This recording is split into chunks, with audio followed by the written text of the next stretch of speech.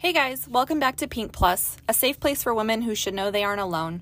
I'm your host, Savannah Burns, and for today's episode, I'd like to go deeper into a comment I made in the first episode to give a little context in hopes that I don't come across as a judgy hag.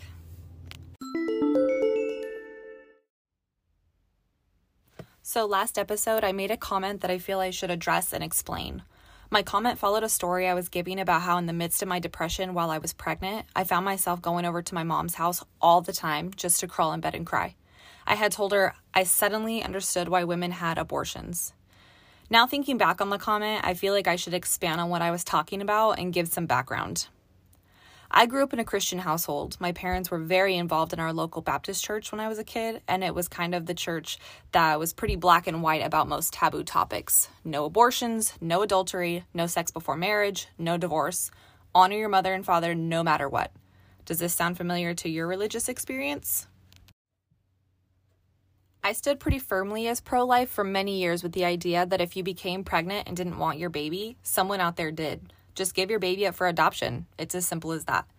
I continued to feel that way even as an adult and started even resenting women for abortions when I struggled so hard to have my own baby. Why in the world would you casually give up being pregnant when you actually got the privilege of conceiving, with the exception of rape or incest? Struggling to get pregnant causes some pretty bitter and sad thoughts, and I'm not proud for some of the things I thought about complete theoretical strangers. My beliefs changed pretty quickly when I fell into depression after I got pregnant. Let me set the scene for you. Here, I had tried for a long time to get to be a mom. I took a nasty drug called Clomid that made me crazy, causing me internal pain, made my hair fall out excessively, etc. Then my fiance and our 3 dogs nearly drowned in an accident at the river. One of our dogs actually did pass that day. Suddenly, I'm ravaged with anxiety and having panic attacks. My doctor doubles my dose of Prozac to help me get through this period of intense sadness.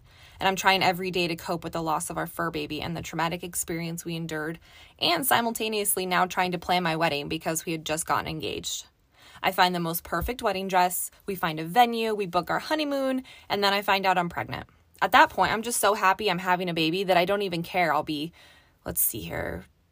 34 weeks pregnant at my wedding. No problem. I'll just return my dress and get in a bigger size.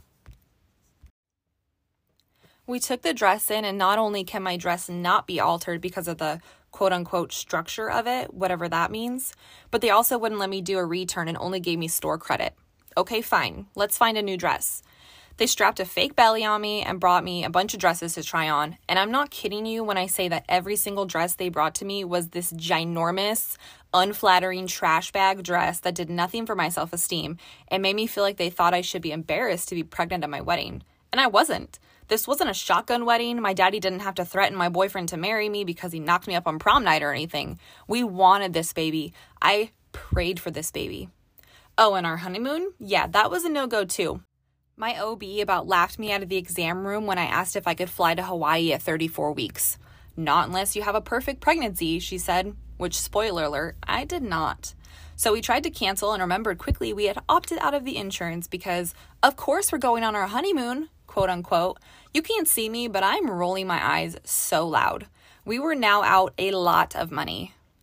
My wedding was quickly crumbling. I worked night shifts at an urgent care doing 12 hours in a stressful environment, and my body was fighting back. I had excruciating migraines, the kind that just laughs at Tylenol. My body was bogged down. I couldn't sleep during the day because I was quickly becoming uncomfortable in my own body and was exhausted at work, and I was working night shifts with no help from caffeine. And to go back to my original point, I now wasn't taking my depression medication either. It was a lot, and I was imploding. I just wanted out. I wanted out of this pregnancy. I wanted out of this job. I just wanted to sleep in peace with no stress.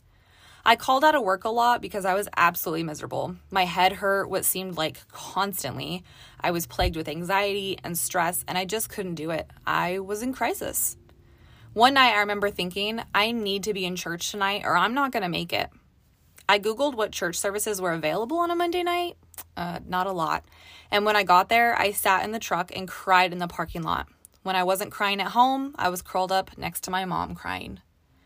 Here's where my comment about finally understanding why women have abortion comes in. If I didn't have my mom, my few women friends at work who understood, my husband who, despite not having any idea what I was going through, still tried to be there for me, if I didn't have that support system in my life, I wouldn't have made it through my pregnancy.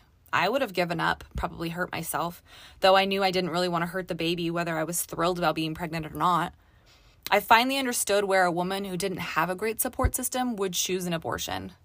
Here I was with a good job, a great relationship, an amazing family, and a roof over my head, and I was feeling so low.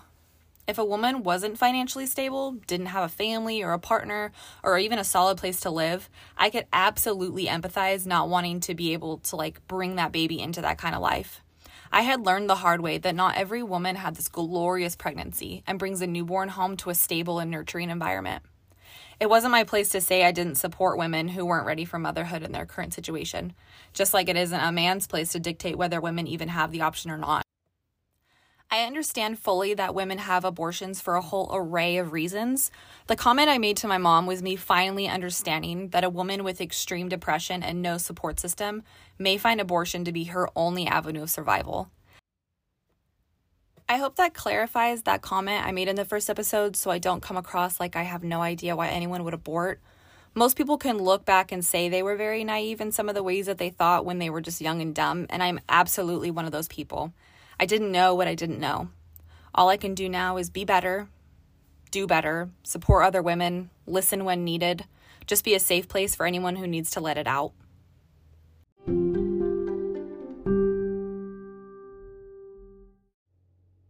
Thanks for listening. Please follow me on Instagram at PinkPlusPodcast and private message me. I'd love to hear your story, your thoughts, or if you're interested in being a guest speaker in an episode. Catch you next time.